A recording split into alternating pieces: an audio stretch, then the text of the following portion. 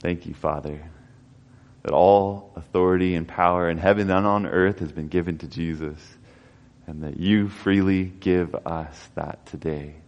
And I pray that we would grab a hold of Jesus this morning in a way like we never have before, that it would transform our lives. And Father, that you would even point out in our lives maybe where we've been fighting the battle in the wrong direction, that we would see where the battle really lies. In the name of Jesus, I pray. Amen.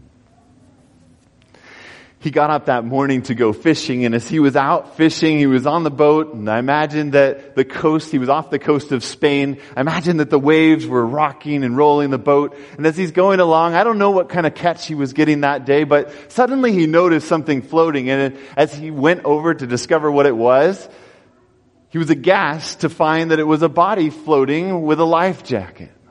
As he saw this body floating there, he didn't know what he should do, but pretty soon he hauled it into his boat and he took it back to shore.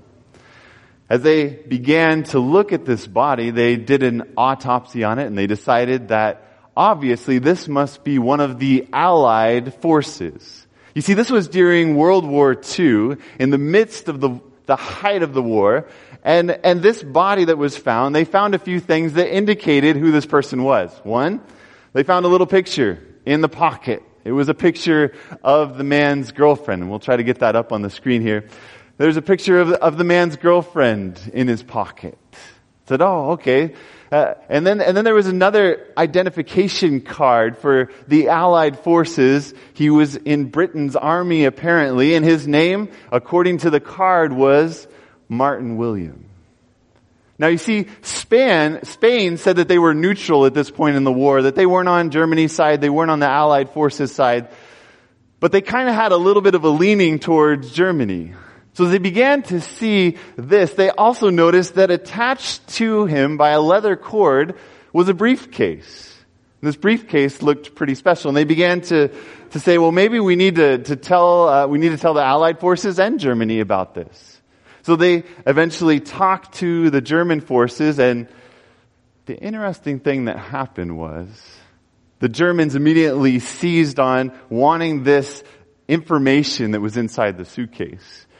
And they wanted to do it really stealthily, so they sifted through the papers, and they found these secret documents inside of the briefcase, and they took them out of the envelope very carefully, and they took pictures of them, and they put them back inside of the envelope. They put the briefcase back, and they returned all of the documents to the Allied forces.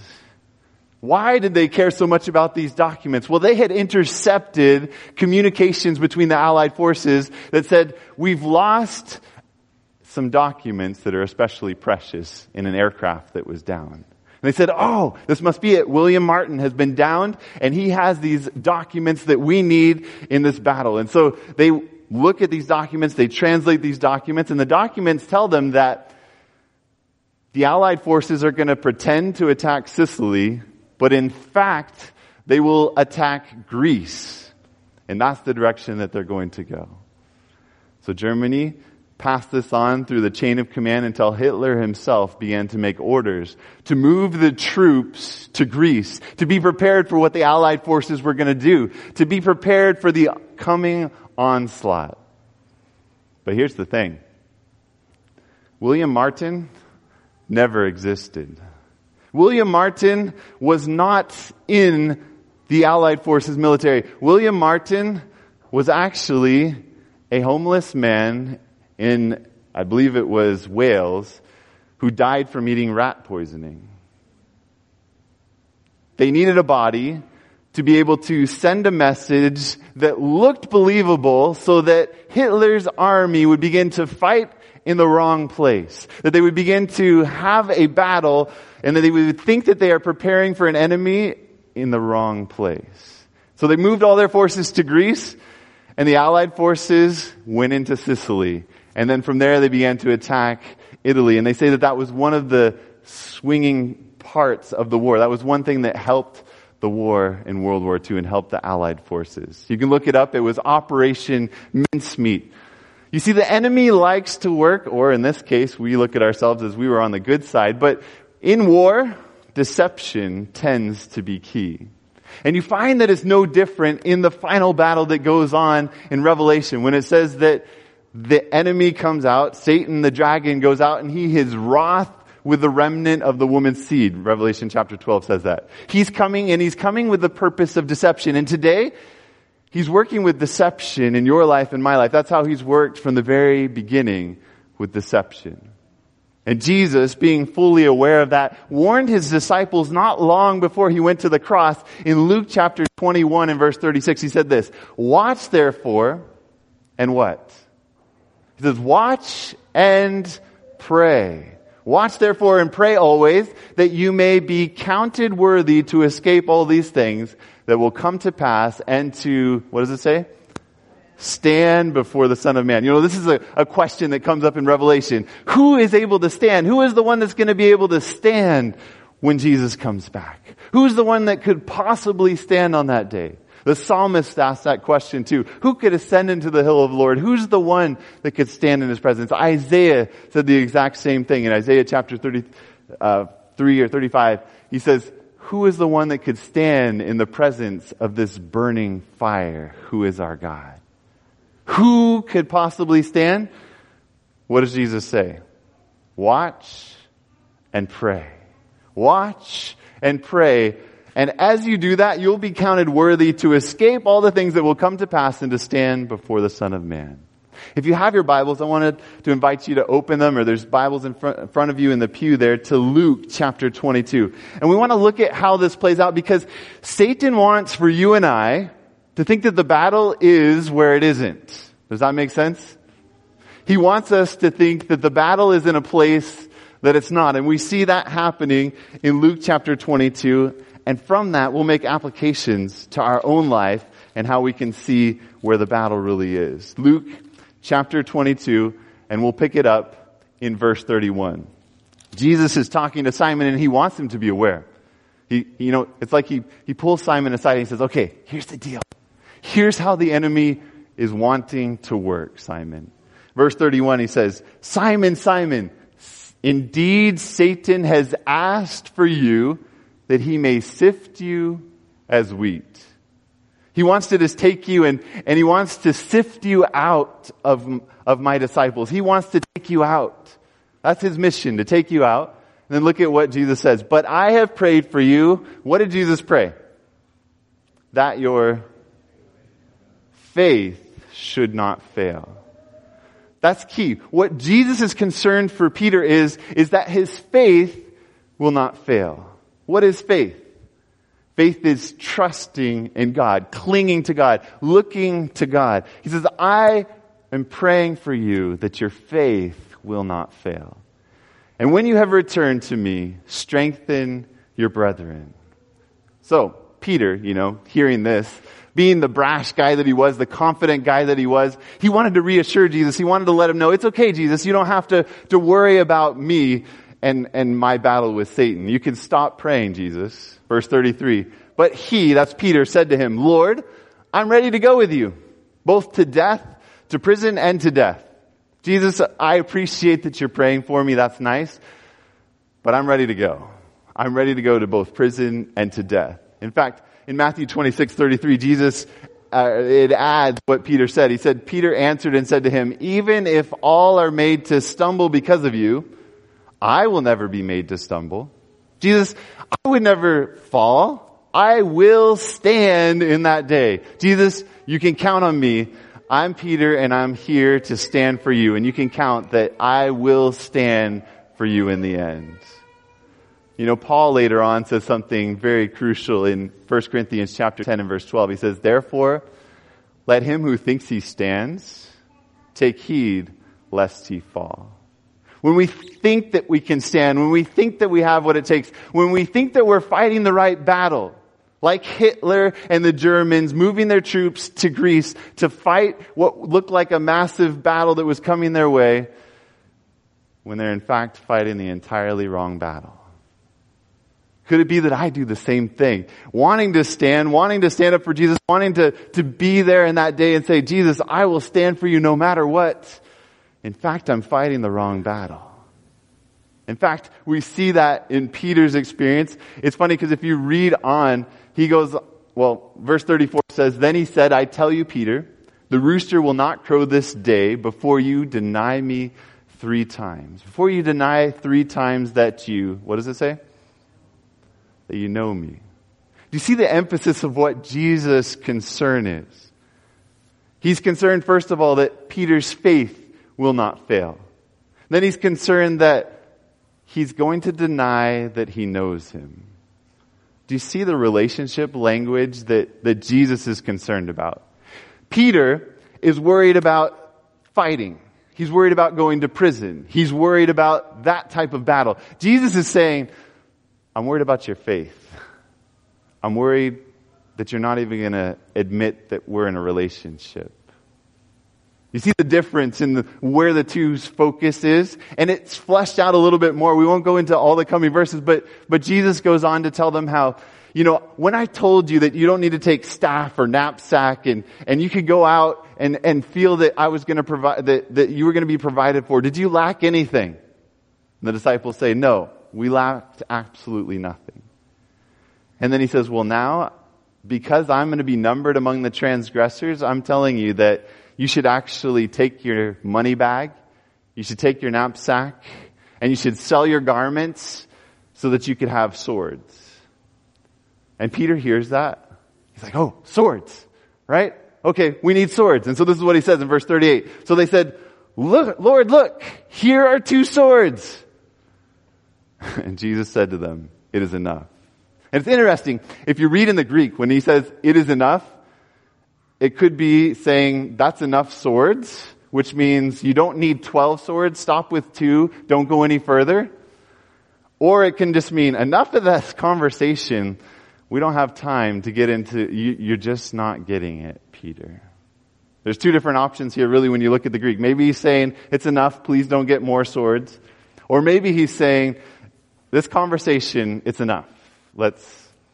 You're not getting it. Let's just go on and move on to something else. Peter thought the battle was where it wasn't. Peter was worried about swords. He was worried about going to prison. He was worried about these kind of things. And sometimes we can have the same concerns about Jesus coming back and miss the point of what it's all about. Have you ever heard conversations about, when the time of trouble comes, where are we going to go? Where are we going to hide? And how are we going to sustain ourselves? Maybe we need to buy one of those boxes that has seeds in it. Or maybe we need to, and I'm not here this morning to tell you that that is wrong. But I'm here this morning to tell you that that is not the main battle that we are to fight. Others may talk about, do you know that in that day, it says in Revelation chapter 22, he that is filthy will be filthy still. He that is righteous will be righteous still. And in that day, we've got to be perfect. How are we going to be perfect? You know what we better do? We better start fighting sin in our lives. We better start going through the things in our lives that are wrong and taking care of those things in our life one by one. Is that fighting the battle where the battle is? Let's keep reading and looking at what happens to Peter in this story. So Peter is focused on swords. He's focused on fighting a battle. He's focused on going to prison. He's focused on these types of things. And you see what happens. What Jesus, again, wants him to be focused on as the story continues in verse 39. It says, coming out, he went to the Mount of Olives as he was, what is that word? Accustomed. So they did what they always do. Jesus went, this seemed ordinary to the disciples. This seemed like the place that they often would go to. This is what they were accustomed to. And his disciples also followed him. This wasn't a new thing for them. It was the consistent practice of what Jesus would lead them to do. Things are a little different, though, we learn in Matthew's gospel when they get there as they see the sorrow that Jesus has. But Luke doesn't tell us much about that. It just says, when he came to the place, he said to them, what did he say? Read it with me, okay? This morning I need to make sure that you're sticking with it, that you're awake. What did he say? Pray that you may not enter into temptation. Let's read that again. It's really important. Pray that you may not enter into temptation. Jesus' focus in the battle is on faith, on knowing Him, on praying. He says, look, this is coming up. And Peter's like, don't worry, I'll stand. I'll bring swords. I'll go to prison. I'll fight. Jesus, I'll do whatever it takes. And Jesus says, let's go pray. Let's go pray. What is it about prayer that enables us, as Jesus says, pray that you may not enter into temptation? Notice that the prayer takes place ahead of the temptation. Jesus doesn't say, okay, Peter, when this begins to happen, then you can begin to pray. He says, let's go and let's pray now. We need to pray before this moment comes. And if you read the story, verse 41 continues then, 41 goes on to tell us that and the rest coming verses tell us what happens to the disciples as they begin to pray. They fall asleep. Jesus takes 3 of his disciples further in, then he goes, it says, a stone's throw away, so they could still see him. They could watch Jesus and they could pray. He wanted them to watch and pray, some of the other Gospels tell us. Watch and pray so that you may not enter into temptation. Watch and pray so that you can stand in the end. Watch Jesus and pray. And as they were there praying, you imagine the minutes roll by and they say, okay, we always do this. This is great. Yeah. I wake up every morning and I have my devotions and I read it and that's good. And pretty soon they're beginning to fall asleep. There's not an urgency for them there. For Peter, if he saw an army coming, there would be an urgency. If he saw that Jesus was going to be attacked, there would be an urgency there. But for him, this is just nighttime and Jesus is there praying again, and wake me up when the action begins to start. Wake me up when I start to have important battles to fight. Not realizing that Jesus is trying to tell him, this is where the battle is. For you to come into relationship with me. For you to have a relationship of dependence on me through prayer. For you to recognize that you don't have what it takes. That he who thinks he stands, take heed lest he fall. Pray that you may not enter into temptation. Jesus comes to them in verse 46, says, then he said to him, why do you sleep? Rise and pray lest you enter into temptation. The battle is fought on our knees. The battle is fought through connecting with Jesus. That's what Jesus is longing for the disciples to gather. And they don't get it because you see what happens. First we'll look at this from Testimonies for the Church, volume 2, page 205. It applies it to our lives today. It says this: by these sleeping disciples is represented a sleeping church when the day of God's visitation is near. It is a time of clouds and thick darkness when to be found asleep is most, what does it say? Perilous. It's a time when Satan is going to be coming and is going to be trying to get us to fight the battle where it's not. Where he's going to be having us focus on things that aren't really the battle. And the battle is that relationship. The battle is, will we still have faith? The battle is, will we trust Jesus? The battle is, will we know him as our best friend? Will we take time to be still and know that he is God? So you know what happens in the story. 49 tells us this: when those around him saw what was going to happen, they said to him, this is when the mob comes, they've got clubs, they've got a bunch of people coming to take out Jesus. And the disciples see it, and their response is, okay, now is when the battle starts. Now is when we begin to fight. So they say, Lord, shall we strike with the sword now? Is now the time when we begin to fight? And they don't listen for an answer. Verse 50, and one of them struck the servant of the high priest and cut off his right ear. Now I need a volunteer to come up here really fast, a young person to come up here and help me. Gunnar, you helped me last week, but I don't see any other hands. So, we had a hand here? No? Okay. Gunnar, we'll have you come up here. All right, so Gunnar, I want you to pretend, and it's not very much fun, but I want you to pretend that you are the servant of the high priest, okay? So you're going to be facing everybody. Now you're coming with this group of people, and you're coming to capture Jesus, right? Now tell me, if you look at Gunnar's ears, how am I going to chop one of his ears off with a sword? Right? So if I go like this, will I chop one of his ears off? I could, but I'd also chop probably his shoulder, and we'd have some other issues going on. But what would you do if I went like this, Gunnar? With a sword. If I was coming at you with a sword like this, what would you do? Would you stand there so I could hit you? No. What would you do? You would duck. Did you see what he just did? What would happen if he ducked like that? That was really good. Could you do that one more time for us? Wow. You see that? And maybe the high priest, he ducked like that, but he ducked to the side a little bit. And then the ear came off. So, what was Peter actually trying to do? What do you think he was trying to do to that guy? Probably kill him. Probably kill him by just taking his head off, right? Okay, thanks, Gunnar. You're really helpful. That's 2 times you've been really helpful to me. I appreciate that. So he is coming swinging with all of his might. Peter's saying, I am taking this guy out. I'm going to chop his head off for you, Jesus. I will stand up for you, Jesus. Jesus, I have what it takes. I'm willing to go to prison. I'm willing to go whatever it takes, Jesus. I'll chop heads off for you. Jesus, verse 51, but Jesus answered and said, permit even this.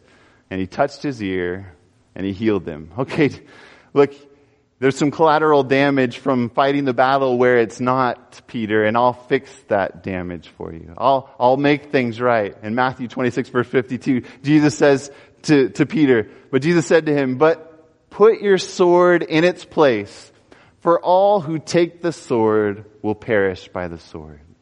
It's clear that Jesus wasn't wanting Peter to think, I've got to fight with my sword. He's wanting for Peter to recognize the spiritual battle that's taking place. Now I want you just to imagine for a second. Imagine that I wanted to go on a vacation. I wanted to go to Fiji. I've never been to Fiji. How many of you have ever been to Fiji? Well, when Stephen Arrington came here, he showed really beautiful scenery. He showed the scuba diving that you can do there. So imagine that I learn about going to Fiji and I think, okay, I'm going to go to Fiji. So I walk down to Cambria and I go out on the beach and I begin to flap my arms. And I just keep flapping my arms because I'm going to Fiji. What's going to happen? You guys aren't very confident in my flying abilities, right? If I just keep flapping and flapping and flapping, nothing is going to happen from that. I'm attempting to accomplish this amazing task in the entirely wrong way. It's a beautiful place that I'm trying to get to. I have good ambitions. I have good reasons. Fiji is like paradise. Many of us are longing for heaven. We're longing to stand up for Jesus. And maybe I should put myself in this place. I'm flapping my arms a lot of the time. I'm missing the point. I'm fighting the battle where it's not. I'm guarding Greece when Satan is looking at Sicily. He's coming to attack me by a way that I'm not aware. Thankfully, the Bible gives us some hints as to how this battle can be fought. If we look in Ephesians chapter 6, it says this, finally, my brethren, be strong, how? In the Lord. What should I do rather than flapping my arms to get to Fiji? I should go to the airport, the San Luis Obispo airport, hop on a little plane that'll take me to either Los Angeles or San Francisco, hop on a bigger plane where we have an amazing pilot like Stephen Scott that'll fly me across the world. I'll ride on that plane. And so long as I stay in that plane, I'm going to Fiji. If I jump out at any point in time, I've got a problem. Am I the one that's accomplishing the work? No. Will I get there? Yes. But I can't do it by flapping my arms. Paul says, finally, my brethren, be strong in the Lord and in the power of His might. Whose strength? Whose might? Is it mine? Friends, this is good news this morning. So I hope to see some smiles. I hope to hear some amens. I hope to hear some excitement. Because sometimes we look at the Christian walk and we think, I just don't have what it takes. Or sometimes maybe we've portrayed it to other people where they say, well, if I had enough self-control, I'd be in church. But I don't have what it takes to do what you have to do. I've heard some of you talk about your friends who've said, yeah, I don't know how you do what you do, but I can't do that. But this tells us to be strong in the Lord and in the power of His might. Put on the whole armor of who? Put on God's armor, that you may be able to stand against the wiles of the devil. Sometimes our focus is on how to get ourselves able to stand against Satan. But what does it say to do? It says to stand in God's armor. Verse 12, for we do not wrestle against flesh and blood. Here's the problem. I am usually focused on flesh and blood. I'm focused on my own experience. I'm focused on, well, I've got a problem with appetite. And I know that needs to change. And so I'm going to change it, and I hope that God will help me. And I'm going to ask for help as I change myself. Or maybe I have a lust problem. And I'm saying, well, I better figure out how to change this lust problem because it's not a good thing and it's hurting my life. Should I live a lustful life? Should I live a life that's enslaved to appetite? Should I, if I have a problem with stealing, if I have a problem with pride, should I just determine that I'm going to humble myself?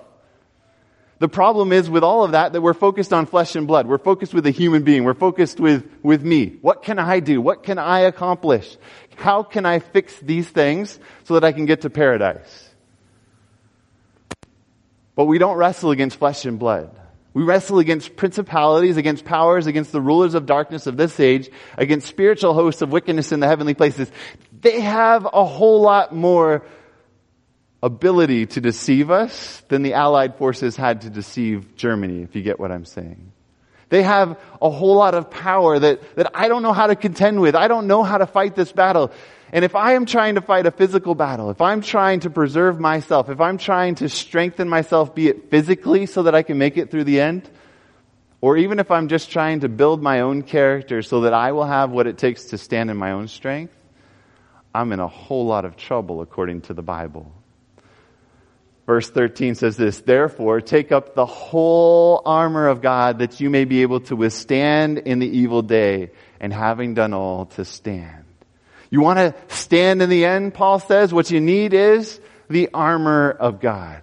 Now here's something, if we look through the armor of God, and we're not going to go into a lot of detail about it this morning, there's a lot of depth to it, a lot of beauty to it, but I want you just to think about something this morning.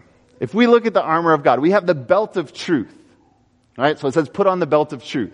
Then it says, shod your feet with the shoes of the preparation of the gospel of peace. So, the shoes of the gospel of peace. Then we have, what's the next one? The shield of faith, which he says is the most important one because it enables us to quench the fiery darts that come at us. Then it says, the helmet of salvation, put on the helmet of salvation. And finally, it says, take up the sword of the Spirit, which is the word of God. Now, as you look through these weapons, what one of these do I have the capacity to accomplish in my own? In fact, I skipped one here, didn't I? Does anybody know which one I skipped here? The breastplate of righteousness. I don't know how that one escaped my attention. So you take the belt of truth. Do I have what it takes to discern truth? Spiritual things are spiritually discerned. Jesus says, I am the way, the truth, and the life. He says that the Holy Spirit will guide us into all truth. I don't have what it takes to come up with the truth, so I need God. How about the shoes of the gospel of peace? Jesus says, let your light so shine that men may see your good works. He doesn't say to create that light. He says to wait and to pray until you receive power from on high in Acts 1 verse 8, so that you may be my witnesses. The disciples prayed until that took place. But they didn't go and study the languages of all those different people. They didn't figure out how to reach all those different people. They went to God, and God led them as to how to reach the people. How about the shield of faith? It says in Hebrews chapter 12 that He is the author and the finisher of our faith. That means He gives it to us to begin with. He creates, He initiates faith. And He's also the only one that can complete and finish our faith. He's the only one that can keep us standing in the end. I have got to realize that from A to Z, it's Jesus. The breastplate of righteousness, Isaiah chapter 64 says that our righteousness is as filthy rags. And last week we talked about how, we can have the outside of the cup look clean. We can go through the motions. We can even say the right things to the people. But inside, we could be murdering them. Inside, we can be lusting. Inside, we're not really wanting this obedience. And God says, unless that obedience comes from the heart, you're wasting your time. You're just a hypocrite. But thankfully, what was the answer at the end of that chapter? He said, I have been longing to encircle you in my wings like a hen. I've been wanting to be your refuge, to give you this experience. If only you would allow me, I would do it all for you. Every ounce of the journey is Jesus. And if we're trying to do it in our own strength, he who thinks he stands, take heed, lest he fall. The sword of the Spirit, I think that's pretty clear. But sometimes we can take the Word of God and we'll say, okay, I'm going to use this to chop up the sin in my life. I'm going to quote whatever scripture in order to take care of the sin, and I'll be able to take care of it. But whose sword is it anyway? Is it my sword? Hang on. I think I need to sit down. Whose sword is it? Are you guys here this morning? Whose sword is it? It's the sword of the Spirit. Is it my sword? Is it what I can come up with from the Bible? It's what the Holy Spirit can do as I get to know Him through the Bible. It all comes down to a relationship with the God of the universe who can work in me to will and to do of His good pleasure, who has promised in 1 Corinthians 15 that thanks be to God who gives us the victory through Jesus Christ. Not only do we get on the plane to go to Fiji, but we've been given a free ticket to get there. He's longing to give us victory in our lives. But the reason that I don't find the victory that I want in my life is because I'm fighting the battle where it isn't. I'm trying to chop up my sin. I'm trying to chop up my will. I'm trying to die to self. I'm trying to put myself to death. We use all these different terms, and all of it can only be done through Jesus Christ. Jesus' righteousness is absolutely everything. And the reason I'm really concerned that we pay attention, that we wake up, that we get it, because time is short.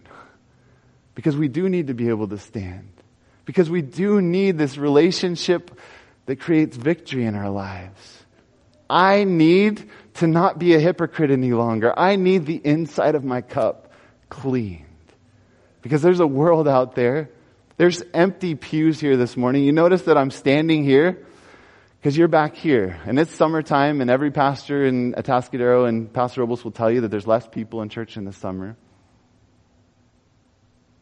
But if the gospel is as good as it is, why is this place not overflowing? Where are the people?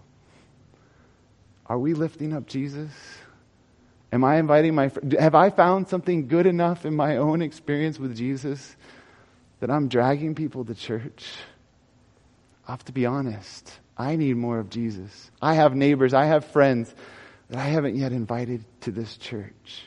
And I want for Jesus to be so lifted up here that I am dragging people here saying, you've got to find out the fact that you don't have what it takes. It's not about how strong you are, but it's how strong Jesus is.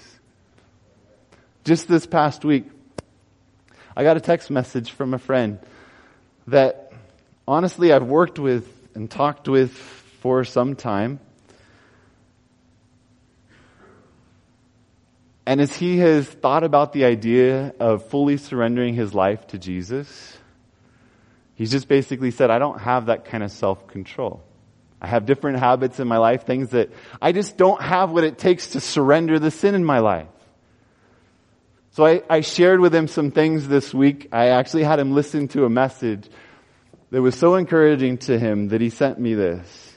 He said, "Wow, I think that may change everything." Now, this wasn't from me talking, by the way, just in case you were wondering. "The definition shared of surrender makes me realize that I can finally surrender. This whole time I thought it was about surrendering sins. But I could never promise God that I could or would give up and go cold turkey watching movies. I probably shouldn't. Or playing video games. Or having lustful thoughts. But that's not what surrendering is. It's surrendering self to Him, acknowledging my total helplessness in these matters. I need to keep exploring this." Friends, that is absolutely everything. To recognize that Jesus and Jesus only is the source of our victory. And Paul goes on to tell us the exact same thing that Jesus tried to get through to the disciples, that it was about that relationship. He says, "Praying always with all prayer and supplication in the Spirit, being watchful to this end with all perseverance and supplication for all the saints." It's that connection with heaven. It's finding that armor from God and God alone, finding the victory through prayer. Through that prayer that's not changing who God is, but ultimate and complete dependence upon who God is. It's opening the heart to God as we open the heart to a friend, with perseverance, not letting Him go until He blesses us. 1 Corinthians 10 verse 12, we've seen it a couple times. When we think that we're going to stand, is really when we fall. But if we recognize that we don't have what it takes, and that drives us to our knees, finally we realize that He's the one that creates the surrender. He's the one that creates the faith. He's the one that gives us repentance, that all of it is a gift through Jesus Christ our Lord.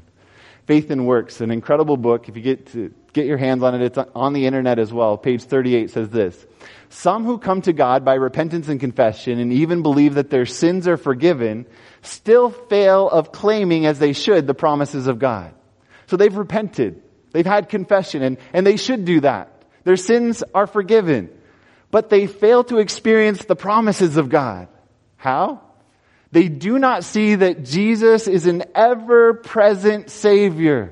And they are not ready to commit the keeping of their souls to Him, relying upon Him to perfect the work of grace begun in their hearts. They're not ready for Jesus to do A to Z. They want to do part of it. They feel like they have to do part of it, whether it's their own pride or whether it's their own just understanding that they have to do it. They're missing something, it says here. While they think they are committing themselves to God, there is a great deal of self-dependence. There are conscientious souls that trust partly to God and partly to themselves. But isn't it God working and me working, and once I've worked as hard as I can, then God will do the rest? No.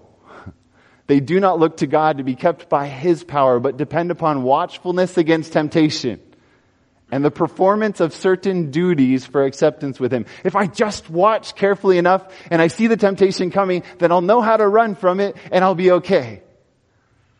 It's not enough. There are no victories in this kind of faith. None. Because we're trying to chop off heads with a sword. We're fighting battles where the battle is not. We're focused on sin, we're focused on ourselves, and we're not focused on Jesus, who's promised us victory over every one of those sins. Such persons toil to no purpose. Their souls are in continual bondage, and they find no rest until their burdens are laid at the feet of Jesus. It's a difficult path to be on. It's a frustrating path to be on. But the good news is that God has something better for us. There is need of constant watchfulness. We do need to watch for something, and of earnest, loving devotion. But those will come naturally when the soul is kept by the power of God through faith. Watchfulness, earnest, loving devotion. Those things will come naturally when we have faith in what God is able to do in us. Then it goes on to say this: we can do nothing, absolutely nothing, to commend ourselves to divine favor. We must not trust at all to ourselves or to our good works. But when, as erring, sinful beings, we come to Christ, we may find rest in His love. Every burden is light, for the yoke which Christ imposes is easy. Duty becomes a delight, and sacrifice a pleasure. Isn't that beautiful? Isn't that what Jesus is talking about when he says in Psalm 40 verse 8, I delight to do your will, O my God, for your law is written within my heart. And that is the promise of the new covenant for each and every one of us. And until we experience that, we're missing the gospel. We're missing who Jesus will be to us. Until we come to hate sin and to love righteousness, we're fighting the battle in the wrong place. I'm not saying to walk out of here and to go commit gross sins, because that's going to be painful for your life. It's going to cause problems. The law of God is beneficial even if we keep it selfishly. But I am saying this, that you won't find victory by focusing on your sin or by focusing on yourself. But as you look to Jesus, you'll recognize how hateful your sin is, and you'll keep turning to Jesus and praying to Jesus to be delivered from temptation and asking for his help until finally all of those things will be gone in your life, and you will stand in Jesus' strength, because it now is Christ living in you, the hope of glory.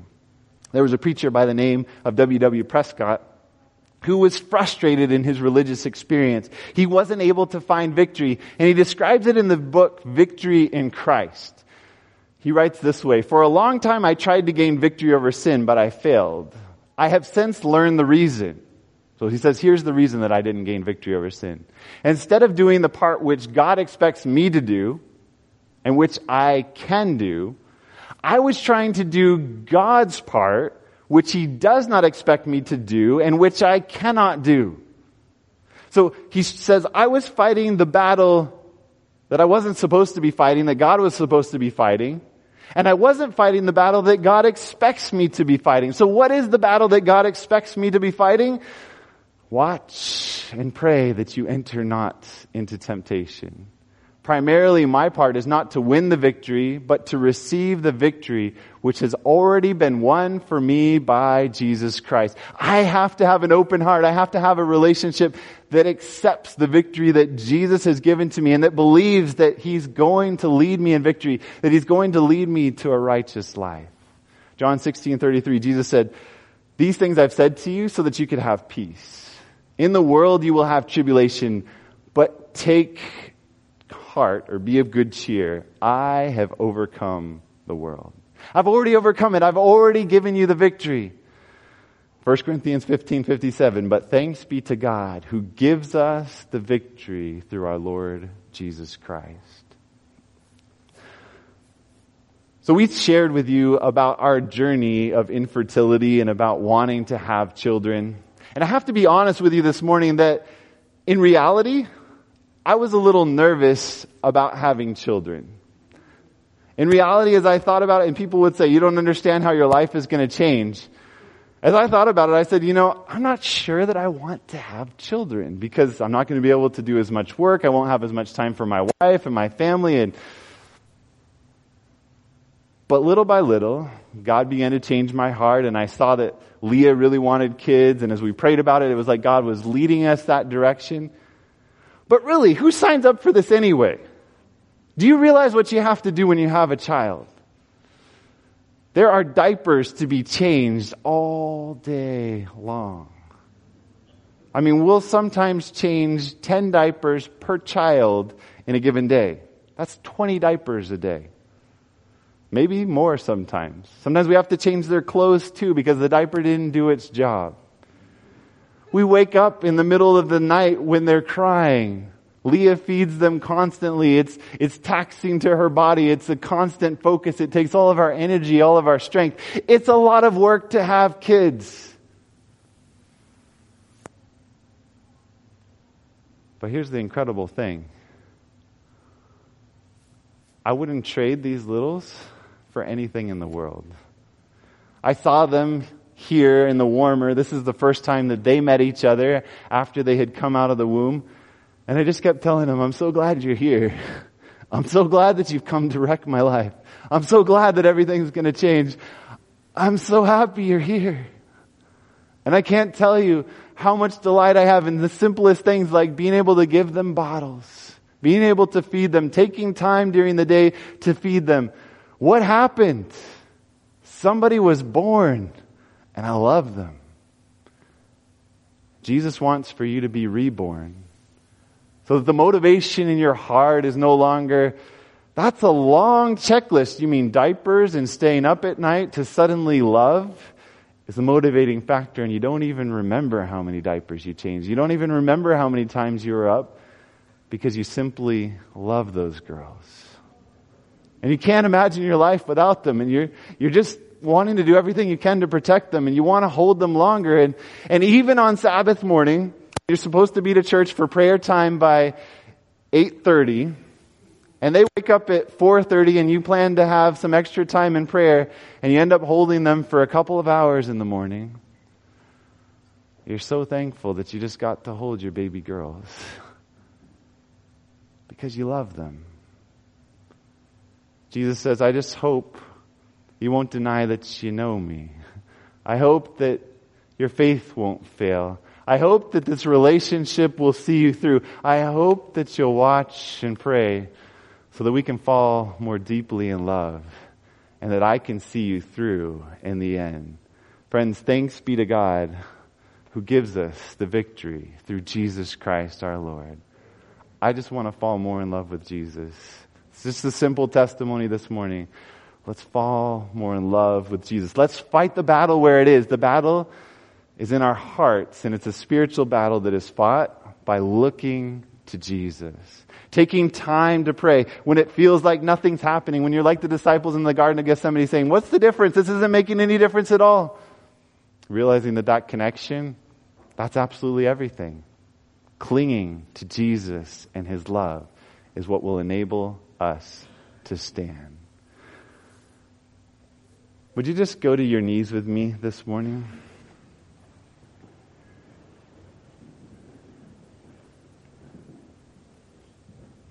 Father,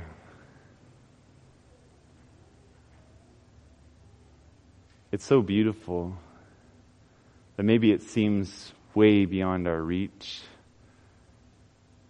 But God, I thank you. You promise us it's not about our strength, but your strength.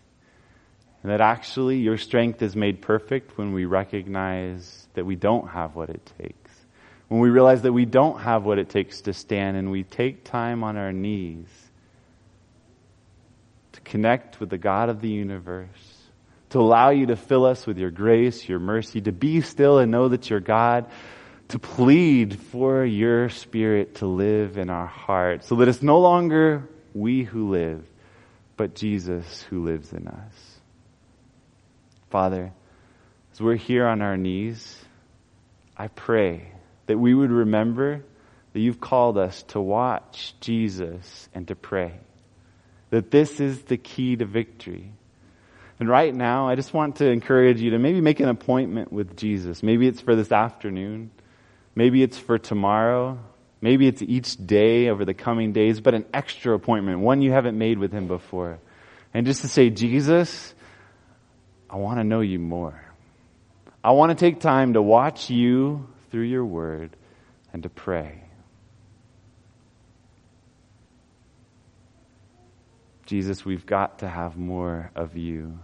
Thank you that you're longing to give yourself to us. You stand at the door knocking, just waiting to come in. And Father, may we experience that more fully as we go through the communion service this morning. May our hearts be lifted up to the God who loves us more than His own existence. May we recognize that our strength really is weakness, and that your strength is absolutely everything. May the righteousness of Christ be all to us. Thank you for giving us the victory through Jesus Christ our Lord. In Jesus' name I pray. Amen.